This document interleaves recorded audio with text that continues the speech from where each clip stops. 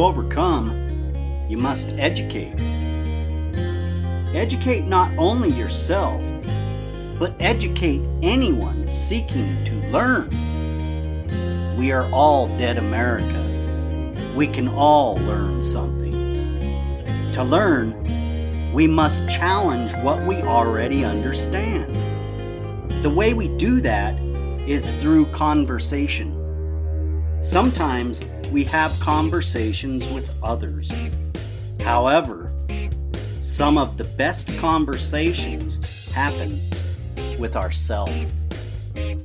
Reach out and challenge yourself. Let's dive in and learn something right now. And welcome. Today we are talking with Andrew Seaton. Andrew has a book that he just wrote. I highly recommend the book, Spiritual Awakening Made Simple: How to See Through the Mist of the Mind to the Peace of the Here and Now. Awesome book. Andrew, welcome to the show. Could you take the time, introduce yourself, and let people know how you got where you are now in writing this book? Oh, thanks, Ed. Thanks for the invitation to chat with you on your show. It's kind of interesting, actually. I've been thinking the last couple of days in anticipation of chatting with you about the title of your show, Dead America. And it kind of strikes me like I've been concerned most of my adult life with what seemed like, a relatively dead world. And so I can say a little bit about my background and how I came to write the book by making that connection. Since my late teens and leaving high school, going to college, I had a sense that there was something deeper to life than was obvious, and something deeper to me than I was able to kind of express in my life. And I went to college to study school teaching. I found the program very uninspiring, but I did read a little bit outside of my degree program, books I found in bookstores or the university bookshop and things like that. And I found some books that really did describe and reflect and really invite the reader to consider deeper aspects of life. One of those books, a couple of those books actually, were by Erich Fromm. He talks about the sane society. And he wrote another book called The Art of Loving. I found this really inspiring stuff. And it really confirmed for me that I wasn't kind of dreaming, that there is more if we just sort of dig a bit deeper. But actually, for several decades, I'm really talking 4.5 decades, both in my personal life and in my working life, most of which was in the field of education. I had lots of other jobs at different times too, but most of it was in the field of education. In both those aspects of my life, I was doing this job of trying to dig deeper, what's really real, what's really true, and how do we access these kind of more precious aspects of being a human being and of experiencing life that people from time to time refer to, but they're not in the common everyday experience, and they're not in the common everyday conversation. So I was trying to, I looked into so many different, personal growth programs and philosophies, and in my work, I really dug deep into. Eventually, I started studying even deeper into the normal training to be a school teacher. And I looked at, what really is the nature of learning, and what's the nature of the knowledge that we seem to value so much and rely so much upon? What is really the nature of human intelligence? How does that operate? And I got caught up in so many traps along the way, Ed, so many claims to, this will help you, this will be fun, this will be satisfying. You've been there a bit, hey, yeah. Of course, yes. Well, and in a way, this was kind of the beginning of my spiritual awakening, it could be said. I want to just divert momentarily to talk about this word spiritual as I use it, because I use it not to suggest anything whatever to do with beliefs. I use it to suggest a subtler aspect of life that most of us sense from time to time, maybe somewhat dimly, but there's a subtler aspect to us than our bodies and our minds. And there's a subtler aspect to the life that we experience than just what we sense with our physical senses and what we think about with our conceptual mind. So this deeper aspect of awareness or presence or life, the essence of life, that's all that I'm referring to by using the word spiritual. And it's the essence of who we actually are. Got nothing to do with the conceptual mind or beliefs about this or that. Anyway, so what I was starting to say about how, in a way, along this long path of my life, the spiritual awakening, in a sense, has been happening because I just had this tendency to not be satisfied once I became aware of the limitations of a particular practice or a particular way of looking at things or a particular program of personal growth or a particular theory about life and the universe and everything. Once I sensed the limitations of it, I acknowledged the limitations of it, and sometimes I just let it go completely, that particular path or that particular activity, and then continued on looking rather than settling for, well, at least this is satisfying me in certain ways, and I'll just accept that it's maybe not completely right. If it wasn't completely right, I let it go, and I kept on looking. And in recent years, things have finally fallen into place.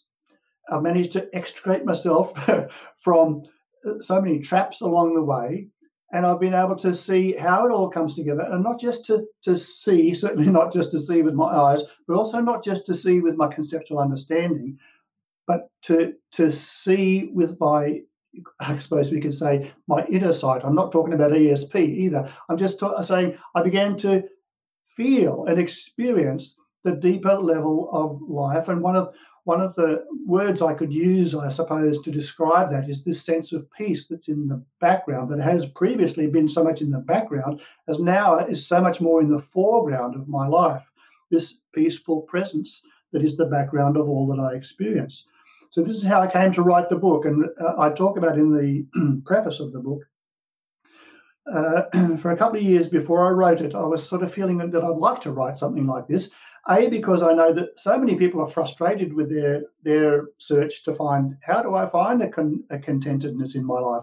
How do I find, an undercurrent of peace? How do I get happy, and also because I had personally experienced, and I see so commonly, people getting caught in traps, conceptual traps, often just traps laid by the mind to say, this is where it's at, this is where it's at, this is where it's at.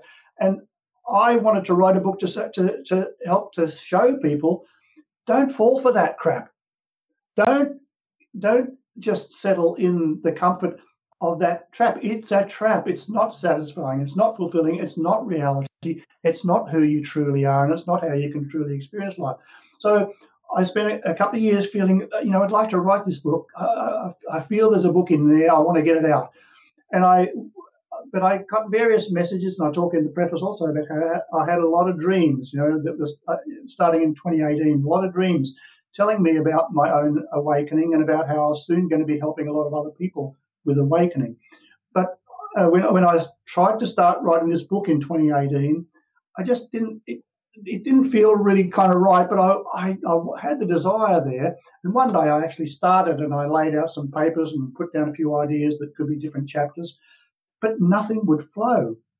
And so I just said, oh, well, okay, then, it's just obviously not the right time, And then it was about a year later that I again had something that popped up that prompted me to want to write the book. And this time, even though I had a few doubts, maybe it's still not the right time, maybe I'm not ready, there were messages and dreams that said, no, write it now. And so I did start writing it, and I was just so surprised with how the content really came to me and flowed into the book. And so I'm telling that little part of the story just to emphasize for your listeners that this book wasn't written primarily out of my conceptual mind. if you like, it wasn't written by the personality of Andrew Seaton. It was written by the more fullness of me that it was waking up in me, this more universal intelligence that is the essence of all of us, the awareness or consciousness that underlies our conscious mind and our bodies. This was flowing through me and expressing, giving me intuitive inspiration for the content of the book. I might stop there, Ed, and just see if you've got any questions you want to throw in or comments.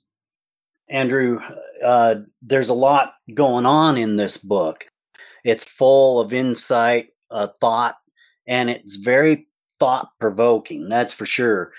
So some of the interesting details, you've already touched on a lot of it. In the introduction, you already outlined your take on the spiritually conscious. I found that very unique. And I'd like to touch a little more on that, using the term spiritually consciousness to refer to an awareness beyond the conceptual mind, beyond thinking. Sometimes we find that in a dream state. Sometimes we can find that daydreaming. Do you daydream about just things of spiritual nature a lot? When you think about writing a book, you have to come up with concept for sure. And a lot of this goes beyond what the mind actually tells you to think. That spiritual consciousness, it's very intriguing, and I find a lot of people miss that. Those dreams that you talk about, do you get the same feeling through these like daydreams where you're actually awake, but you're taken away to another dimension, time, or anything like that? For me, it's not daydreaming in that sense that you describe, but what I do find a lot more in my life now, Ed, is that feelings will pop up about things that I should or perhaps shouldn't do. And when I say should or shouldn't, I want to be careful here. I'm not saying this would be good and that'd be bad in the usual way that the conceptual mind grabs hold of those concepts and really tortures us with them. No, I'm saying more often than now, I feel like bubbling up from within me is a feeling of go in this direction or don't go in that direction. This is what's more real over this way. So I would put it more in that sense that my life feels somehow more guided by an inner guidance system that's deeper than my conceptual mind. And thanks for emphasizing this issue of the conceptual mind. Many people confuse spirituality or the spiritual dimension of life with looking into concepts about spirituality or concepts about an inner life and so forth. But as you say in the introduction, I point out to people this book's definitely not primarily about spiritual concepts. Many people who spend their lives investigating and exploring and writing about and talking about and discussing spiritual concepts are quite unconscious, spiritually speaking. But many people who hardly ever think about, and they hear the word yoga or meditation or retreat, and they say, "What are they?" But there are many people like that who are actually very, very spiritually awake. So being spiritually awake has nothing to do with the conceptual mind. And I want to give your listeners now just a little taste of something simple they can experience right this very moment to get a sense of what I'm talking about. And you'll remember, Ed, that I talk about this in the early part of chapter 1. If your listeners think about when they were a little child, 8 or 10 years old, did they feel like they were them at that time? And most people are going to nod and say, well, yeah, sure, I did feel like I was me. And, did you feel like you were you when you were 15, 16? Yeah, I did. Yeah. What about when you were 20? Of course. When you were 30, 40, 50, did you feel like you were you? Yeah, I did. Yeah. And even though, of course, you were in very different circumstances, maybe at those different stages, Your roles in life were very different. One time you're a grade school student, and next time you were maybe a college student, or you were working in a store as a checkout person, or you were working as a carpenter, or whatever job there might be. And your jobs have changed, your roles have changed. Yeah, they sure have. But all this while you felt like you were you, right? Well, yeah. So that means that, shop assistant can't be who you are. Doctor is not who you are. Motor mechanic is not who you are. It's just something that you happen to be doing. And next year, if you happen to take a different job, feel like a change, or you're made redundant and you're forced into a change, you're still you. Oh, yeah, I am. That's true. And your body's changed over all those years. Sure, yeah. In big ways, it's changed. Yeah, And some of the things that you believe about yourself and life, they're different from when you were 10, from when you were 20 to 30. Yeah, a lot of those beliefs have changed. So none of those things are who we are. And yet we tend to have this self-image that says these concepts of who I am are who I am. But no, they're not. That sense that you had all your life, yeah, I was me when I was 10. I was me. I felt like I was me when I was 20, when I was 30. That is you. That's this formless awareness that's been mostly in the background, the witness, the observer, the noticer of all of what you have been experiencing. The noticer of your physical sensations, your sensory input, the noticer of the thoughts that have been coming again, the noticer of emotions that have come and gone, the noticer of roles and occupations that you've had. That's this, inverted commas, spiritual aspect, formless awareness, formless consciousness. It is the essence of who we are. And you refer to that as the mist of the mind. Is that correct?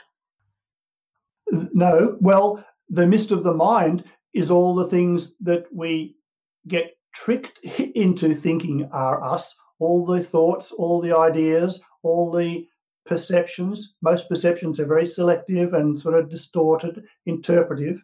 All our emotions, all of our beliefs. This is all the mist of the mind. We think it's real. We think it's who we are. That's why I say it's the mist of the mind, because it's actually a distortion of what's real. The truth of who we are and the truth of life is this formless, peace-filled presence, or life energy, or life essence, the intelligence of life that's in the background. So let's touch on that idea then of seeing through the mist of the mind. And let's go to really the core of the main benefits that people will get out of exploring this awakening of the deeper truth of who they are.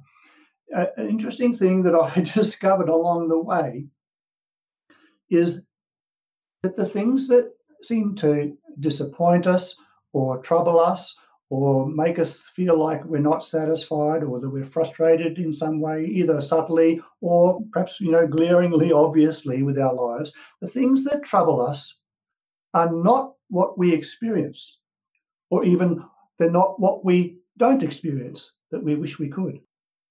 What troubles us is not what we're experiencing. It's having a thought and believing a thought that says what I'm experiencing is bad, or it's not what it should be, or it's not good enough. It's not what we experience, but what we think and believe about what we are experiencing. And this is a huge breakthrough of discovery. And I want to just let your listeners come back to what we were just saying a minute ago about who the essence of them is. They've always felt like they were them. And that's this observing awareness that's kind of been in the background. Now, it's not what I'm experiencing.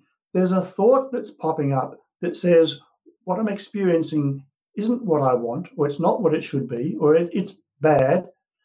That's a thought that's popped up. And your listener, is noticing that thought. They're not the thought that's triggering the turbulent emotions, maybe, or the general dissatisfaction.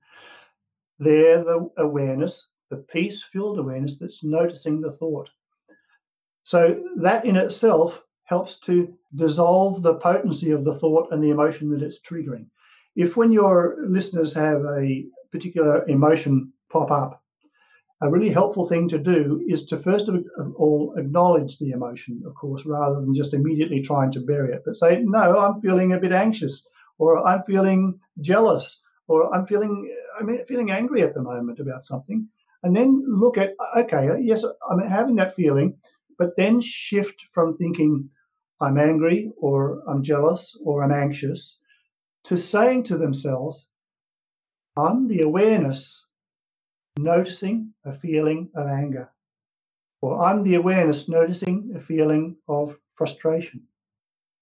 And this brings a space between who you really are and the feeling or emotion that's been triggered by a thought. And I describe in the book, step by step, lots of examples, how people can do this very simple process. Once you've noticed that you're the one noticing the thought, noticing the emotion, you're not actually the emotion, you're noticing the emotion, then they can begin to look at what's the thought that's triggered this emotion. So let's say it's anger. Yeah. And so then they realize, oh, I'm feeling angry because such and such a person said they would do something for me yesterday, and they still haven't done it. That's bad. So there's the thought that's triggering the anger. Even not just that this person hasn't done what they said, but the thought that it's bad that they haven't done what they said they would do. And that's what's triggering my anger. And then people can ask themselves, oh, now, okay, do I know for sure that this thought that it's bad that such and such a person hasn't done yet what they said they would do? Do I know for sure that that's bad? Oh, well, no, there's no way, I suppose, that I can prove that for certain that it's bad that they haven't done what they said they would do. Then they can ask the person, you can ask yourself, is it possible it could lead to something good? Well, yes, I suppose there are several ways in which it could actually lead to something good, the fact that they haven't done what they said they would do. Maybe it's going to prompt me to take some action that I otherwise wouldn't have bothered to do, and that's going to in some way benefit me. I'm going to learn to do something that I otherwise wouldn't have been bothered to learn to do, or it might, have a better result because I've done it myself rather than having them do it. There's all sorts of possibilities that'll pop into people's mind about how it could possibly lead to some good outcome. So then you begin to realize there's no way that I can know for certain that this thought that's popped up that triggered my troubling emotions, the thought that popped up, I can't know for sure that it's true. It could just as easily turn out to be false. And then, so what remains? This observing awareness that you truly are remains. You just are there, present. The thought has kind of crumbled into dust because you've seen that there's no way you can know it's true. The emotion that was triggered by the false thought dissolves once you realize, gee, there's no way that I can know that thought that situation is bad is true. Then the emotion, it falls into nothingness, and you're left with peaceful presence. Yeah, that kind of falls in, Andrew, with what you write on page 80 and on page 42. On page 80, it states, quote, everything bad that you ever believed about yourself is false. It was just the judging play of the conditioned mind, just a figment of your imagination, unquote. Earlier on page 42, it quotes, when you see through what the conditioned mind body thinks things mean, in particular, its judgments of good and bad, you awaken to your true nature as peace and oneness with the spiritual essence of all life. That's profound right there. And that's kind of what you just went over. A lot of people skip that. Well, Ed, you really have honed in on the central insight, which is so radically different from what we grow up in our culture to assume. we identify with our mind. We think our mind is who we are. We think the things that pop up into our mind are true. We're taught through school to think that what our mind constructs as an interpretation of the world, and we're taught different ideas and what they call is knowledge. We think it's knowledge which is truth. It's knowledge which is like as it were a copy of a reality, a mirror of reality. But what I discovered, first of all, in my deep investigations into learning and the nature of human knowledge, is that it's not knowledge as truth. It's an interpretation of the analytical conceptual mind. And even in practical fields, our knowledge is not a copy of reality. It's not truth. It may often, in particularly, as I say, in practical fields, it may have some provisional instrumental value. It may kind of be workable in various contexts, and that's how we come up with in the physical material world that we live in. And certain things do work the way we define them to work. But even in those fields, that kind of conceptual knowledge is never the whole story. But especially in more of the general, my feeling about me and my thoughts about the world and what it's like and what people are like, all these kinds of, what we think is our knowledge of me and the world around me. That's not knowledge at all in the sense of truth. It's just a perspective, a point of view that we've constructed through our conditioning and our programming since our babyhood, and growing up in a particular family context. And then, of course, going through school, not just the things we were taught out of the curriculum in school, but things that we concluded about ourselves and about life just by the nature of the experience of schooling. We drew all sorts of conclusions about who I am, what I'm like. Am I good? Am I bad? Am I adequate? Am I successful? Am I a failure? A million thoughts and conclusions we draw about ourselves and the world, which we assume to be true. And yet they're not truth at all. And so it's, as you say, that we can come to see that what the mind is presenting, and it presents it without us even going to look for it. Most people will recognize that my mind just runs, all the time in my waking hours. It's just, I don't know, the thoughts are just coming. And that kind of automatic flow of the conceptual mind, we think is who we are. And we think that's our life, and we think it's truth. It's not at all. It's not who we are, because we've just seen that we're actually the awareness that notices thoughts as they pop up. They pop up, they pop up, they pop up. We're the observer, actually. If we can just notice that the thoughts are running, and notice from time to time, question them, as I just described a few minutes ago, we can start to notice our thoughts and question whether we know for certain that they're true or not. And we start to notice not only that we can't show that they're true, but also we increasingly realize I'm the awareness that's noticing. I can look at my thoughts. I'm not the thoughts. And this is a huge liberation. This is a huge step of a kind of the spiritual awakening, of the awakening of the essence of who you are as the peace-filled observing awareness, because you can notice your thoughts. And the ones that are particularly troubling, you can look at them and notice there's no way you can know that they're true. But even in general, you begin to realize that you're not your thoughts that are flowing all the time. You're the observer of them. Another thing that your listeners can do, Ed, to experience that little kind of separation between the awareness that you are and the thoughts that pop up, is to just stop for a second and ask themselves this simple question: I wonder what the next thought to pop up in my mind will be. And then we don't like silence. Yeah. we don't like silence in interviews. I know, but I just pause long enough hopefully to give people a chance, or they can try it after the interview, to just stop and ask themselves, I wonder what the next thought to pop up in my mind will be.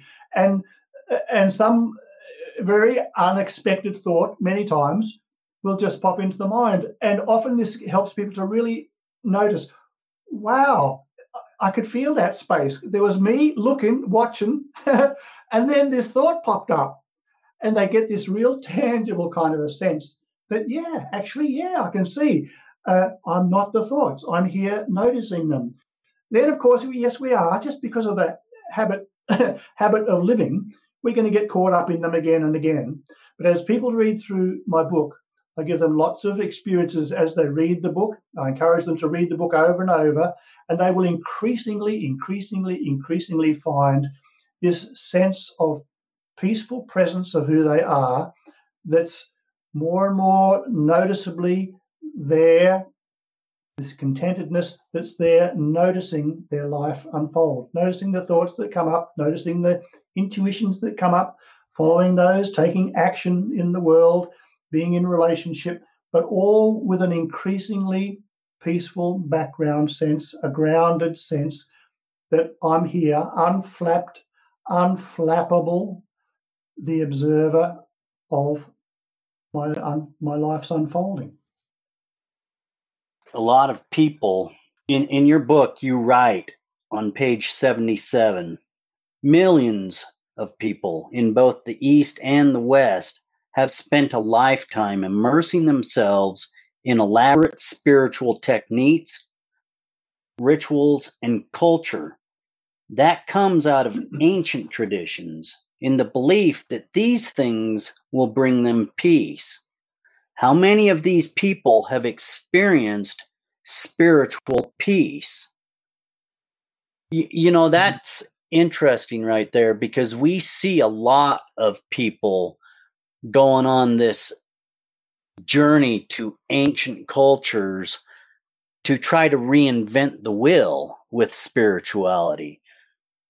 And I really wonder myself how many of these people have experienced the spiritual peace that they are seeking, and how lost they can get going on these spiritual journeys because of that mist of the mind stuff. How many of these people have actually experienced the spiritual peace?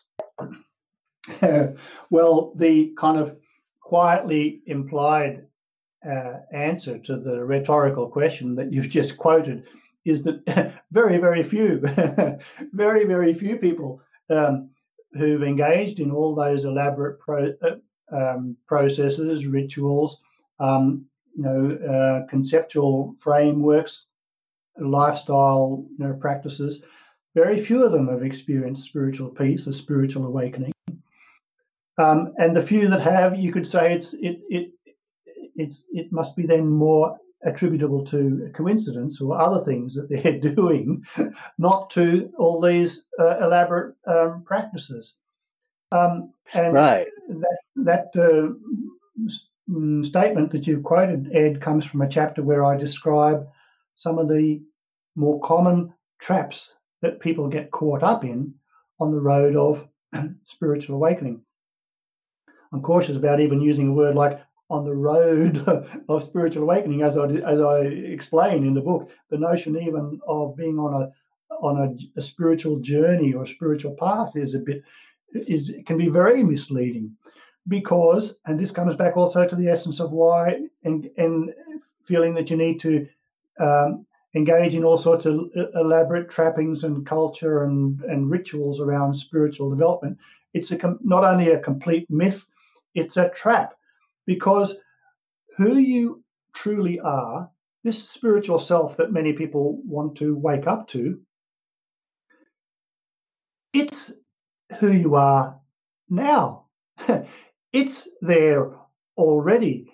Ed, you'll remember that early in the book, I give some examples of awakened consciousness, from different people, how they've described their own spiritual consciousness or waking up experience.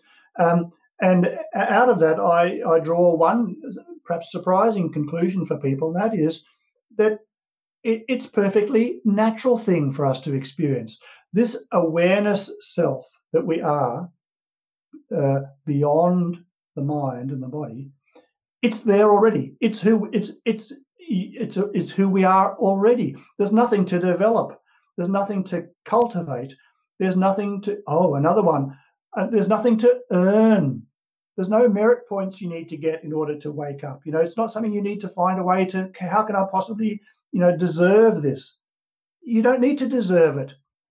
It's you. It's who you are. And the reason that quote that you just made now, the statement you quoted, Ed, is in the chapter about traps, is that the conceptual mind loves to have this idea that there's lots and lots of things that I need to do and to think about and to practice, to develop in order to wake up spiritually. The conceptual mind loves that because it gives it stuff to chew on and to chew on and to chew on endlessly. And why does the conceptual mind like that? Because the conceptual mind has a vested interest in you not waking up to your true nature as awareness beyond the mind. The conceptual mind, maybe we can say even your idea of who you are, your self-concept or your self-image, who you've so long thought is who you are, doesn't want to dissolve, doesn't want to be shown to be just a figment of the imagination. And so it tries to hang on by telling you things like, this thing about spiritual awakening, it's very, very complicated. It's going to take you many, many lives. In fact, it might take you many, many lifetimes, and you've got to do all these elaborate things, and you've got to spend X amount of time every day or X amount of time once a week, or, all sorts of tricks the mind will play and stories the mind will play. And I might say, you in that quote, Ed, you pointed out, many millions of people are caught up in believing this and playing this out in their lives. They're playing out this belief that all sorts of elaborate things are necessary to do to wake up spiritually.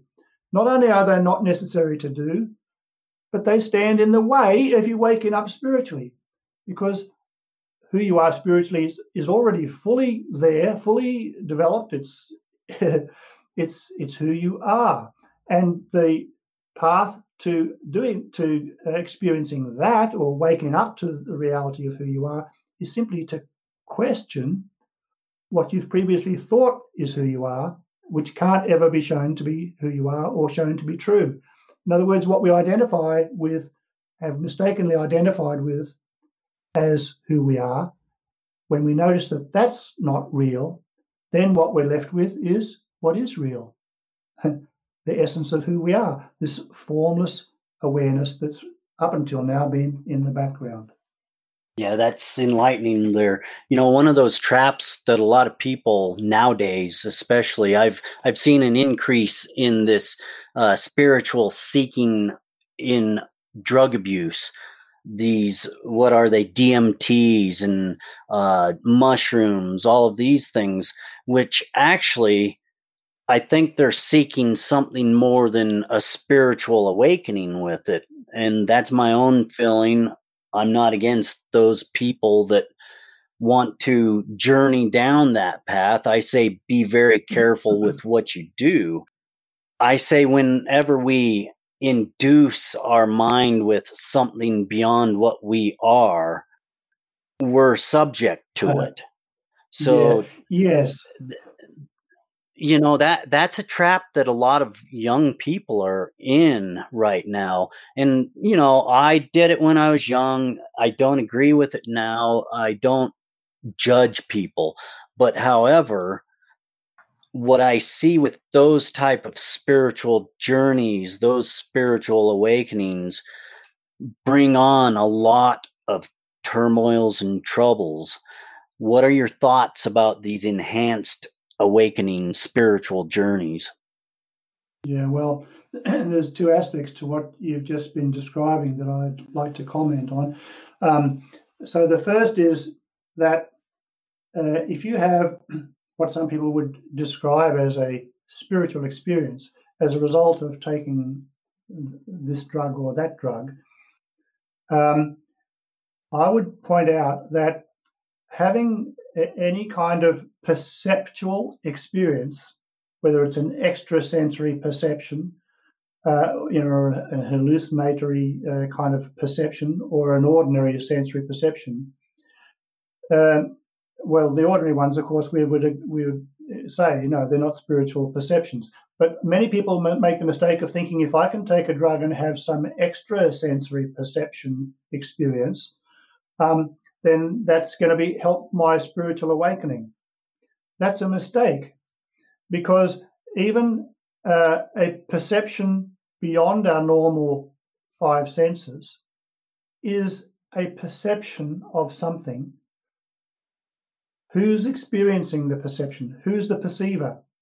I, the real me, the observing awareness, is perceiving this whatever I'm experiencing because I've just taken this drug or that drug, this mushroom or that mushroom. So it still doesn't give you the awakening of the essence of who you are, because you are still the unidentified observer of what you're perceiving as a result of taking that drug. The perception is not spirituality. You, the perceiver, are the spiritual essence of you and all life. So these drugs are a trick. They're a trap. They may be fascinating, some of those experiences that people have in those ways, but I would agree with you, Ed. Certainly, that there's no judgment involved in anybody who's exploring them. But B, I would just encourage people to consider whether they are truly going to give them what they really want, which is the essence of who they are. And those experiences cannot, because who you truly are is the observer of what you perceive, not some fascinating thing that you perceive. Now, the other aspect, Yes. Ed, I'd like to comment on about your question, about people going to drugs in the first place. You'll remember, Ed, that there's a section in the book, chapter 3, where I talk about different ways that people they try to avoid the thoughts that are troubling them. So I'd like to just briefly touch on those. I don't want the listeners to feel like these are adequate explanations of these, but I do want to touch on them because it's so helpful, I think, potentially to many of your listeners. When we feel unhappy with life in any way at all, we tend to try to distract ourselves from our thoughts. Then we feel better for while we're distracted. So I describe in the book 3 very common ways that people try to distract themselves from their thoughts. 3 ways that don't ultimately work. One is that we try to distract ourselves with a diversion. So this would include, hobbies or shopping or surfing the web or taking drugs, all sorts of things. Compulsive sexual activities, people get caught up in all of that as a way of escaping having to be there with their thoughts. Those things don't work because, I should say, momentarily they work because they do distract us from our thoughts, but inevitably, sooner or later, our thoughts rush in again when that activity is finished. So these things don't work ultimately as solutions to the problem of our troubling thoughts. The second thing that people try to deal with their thoughts is they try to stop them or suppress the thoughts that pop up that make them feel uncomfortable or unhappy. But you can't push away a thought. The more hard you try to push away a thought, the more persistent it is in popping up. And you'll remember, Ed, I give a little example in the book based on some studies that have been done about this, suppressing thoughts, to show that the more you try to suppress them, the more likely they are to arise. So your listeners could try this after that they listen to the interview, and that is that if they give themselves 10 seconds to try to not think about something in particular. In the book, I used an example of a yellow car. Try now for 10 seconds to not think about a yellow car. So then they count off the 10 seconds trying to think about anything else but a yellow car, but they can't. The thought about yellow car pops up. So it doesn't work. And the third thing that people try, this will be very surprising to many of your listeners, People try to deal with troubling thoughts by focusing only on the positive thoughts, the good thoughts. It sounds logical enough, and momentarily, certainly, it feels better to think a happy thought or a good thought than a bad thought or an unhappy thought.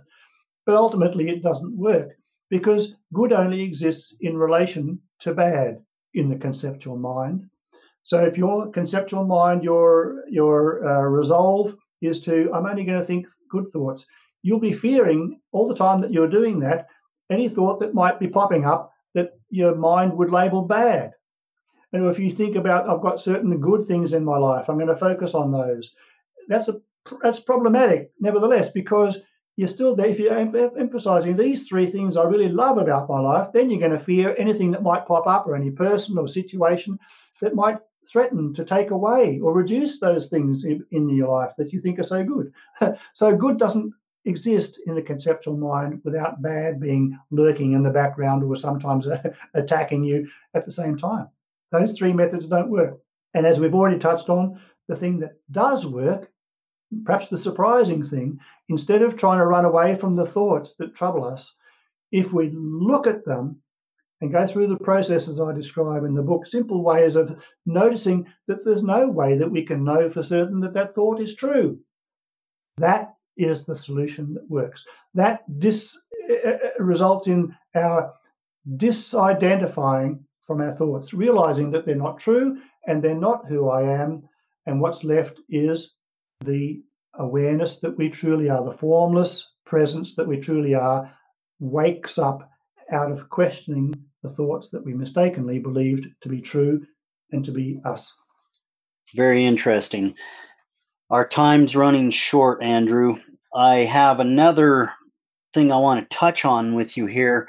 On page 80 and 81, it states hundreds of millions of people are right now caught in the unworthy me trap, buying the conditioned mind story that they are the undeserving wretch. You don't need a minder, go-between, or redeemer. You are the self. A lot of people can and will find that kind of confrontational. Explain yourself with that one a little bit. You quoted a statement earlier from the book, Ed, that said, everything bad that you have ever believed about yourself is false. It was just the judging play of the conditioned mind, just a figment of imagination. All these stories that we've been telling ourselves and some that we've been buying into, that we've been told by other people since early childhood about good and bad, or about opinions about us, judgments about aspects of us, they are simply conceptual mind playing its games. They're not truth. They're just imagination, just reflections of the conditioned patterns of our own conditioned patterns, or the conditioned patterns of the people around us who've imposed these judgments of good or bad on us. So we grow up, a very big part of people's self-image is to do with these thoughts about good and bad, but they aren't reality. The essence of you is beyond judgments of good and bad. It's beyond the conceptual mind. And the conceptual mind can and does spend the whole of our lifetimes, for most people, playing this game of debating and running and chasing and running and chasing and feeling proud and then feeling guilty or ashamed, or it plays these conceptual opposite games.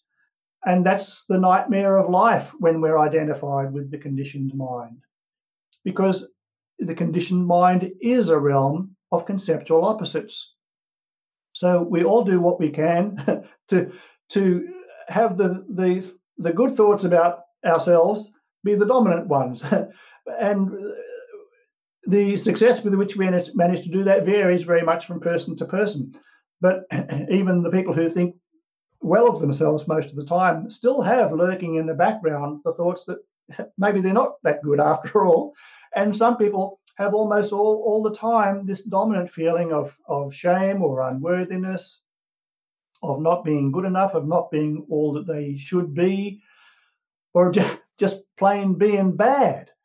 And these have utterly nothing to do with reality. They're simply thoughts. They're simply conditioned thoughts. And one way to see, even in this moment, quickly, I know we're short of time, one way that we can see this is that if you think of yourself as I'm a bad person, it's just as simple as this, as to ask yourself, was there ever a time when you thought you were a good person? Oh, well, yeah, there were sometimes. Has anyone else ever said, oh, good on you for doing that? Thanks for that. Well, yes, other people have said, I was good for doing this or that. So if bad is who you are, how does that work if people have said you're good? Or if you yourself have said sometimes you're good? That it's just complete nonsense. And so we don't need to have anybody step in on our behalf to say, even though you're a bad person, I'm going to lift the burden of that badness from you, so that even though you don't deserve it, you can enjoy spiritual peace and contentment in your life. This is false. It's utterly false. It's just a game of the conditioned mind, other people's conditioned judging minds, our own conditioned judging minds. And often we buy into this because we feel there's always this lurking judgment that I'm bad or I'm unworthy in some way. So when someone tells us, even though you're bad and unworthy, I'm going to help you. If you do this, you believe this, I'll even though you're bad, I'll kind of, as it were, overlook it, and I'll give you the gift of peace that you really want. That's a false story. And most importantly, it's false for this reason, that your own feelings that you're good or bad are not anything to do with who you truly are. You are the big S self, as you just said in that quote, Ed. Already, you are the formless, beautiful, peace-filled essence of life. That's your very nature. And it's simple to realize your essential nature when you begin to question your thoughts and realize that they are not true and they're not who you are. And some other simple things around that I describe in the book to make it a very coherent picture. Ed, that's been my aspiration in this book, to pull into a very concise and methodical and experiential laying out for people that, wow, when I notice these things, do these things, I realize that bubbling up within me is this peaceful essence of who I am, just more aware, more awake, more present, and it feels lovely. And why does it feel lovely? Because the illusion of our identification with the judging conceptual mind has been seen to be a mistake. That identity with the judging mind is a mistake. There's no truth in the judging mind. It's just a trick that it plays. Well, that's a lot to think about, Andrew. And it's a wonderful book. When is it going to come out, and how can people get a hold of this great book? Well, it's out now, Ed, just a couple of days ago. The 31st of July was the official release date by the publisher, John Hunt Publishing. It's on Amazon and many physical bookstores, many online bookstores. Online, of course, you can get it both as a paperback and as an ebook. And if people want to just keep tabs on other things that I'm doing in terms of workshops or talks, or just check out more about the book or about me, they can do that on my website, which is awakeningmadesimple.org. awakeningmadesimple.org. That's wonderful.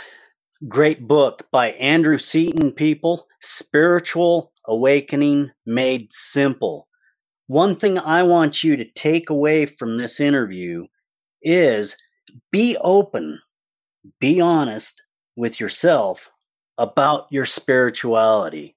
I want to thank you, Andrew, for being on Dead America. And that is what Dead America is about. Feeling dead in America, you want to waken up spiritually. Thank you, Andrew. Have a good day. Thanks, Ed. Thanks to you.